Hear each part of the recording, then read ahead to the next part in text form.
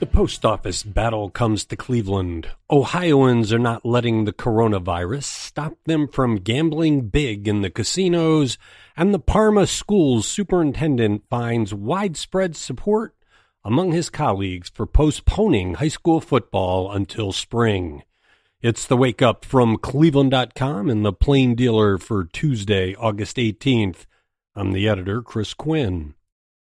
The U.S. postal conflict continues, now in Cleveland. Equipment that appears to be dismantled mail sorting machines sits in a lot behind Cleveland's main post office, just as the U.S. Postal Service has warned Ohio and other states that it may not be able to meet mail-in voting deadlines this November. A Postal Service spokesperson said the sidelined equipment in Cleveland was moved months ago and won't affect the election. President Donald Trump's assault on mail-in balloting has raised questions over whether he's deliberately trying to sabotage an election that will likely have more mail-in ballots than ever because of reluctance to vote in person during the coronavirus pandemic. We don't go to movies, plays, and a whole bunch of other places because of the coronavirus, but Ohioans are gambling in bigger numbers than they did before COVID-19. Gambling at Ohio's casinos and racinos was up 11.6% in July over July a year ago.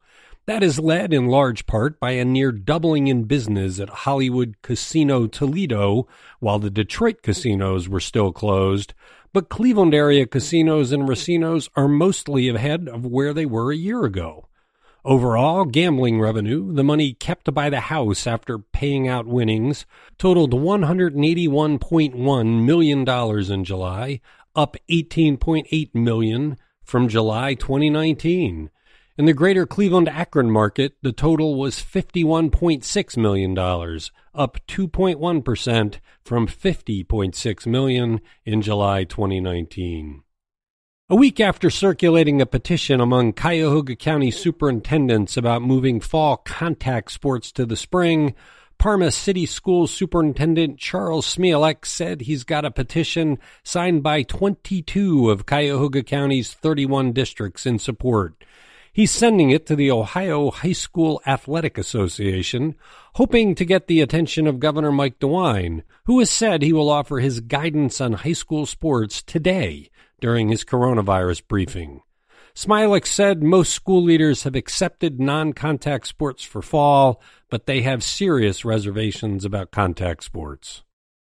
The University of Akron will again pay more than $300,000 to former President Lou Proenza to teach this academic year, while laying off other faculty and possibly dipping into reserves to offset millions of dollars in revenues lost to the coronavirus pandemic.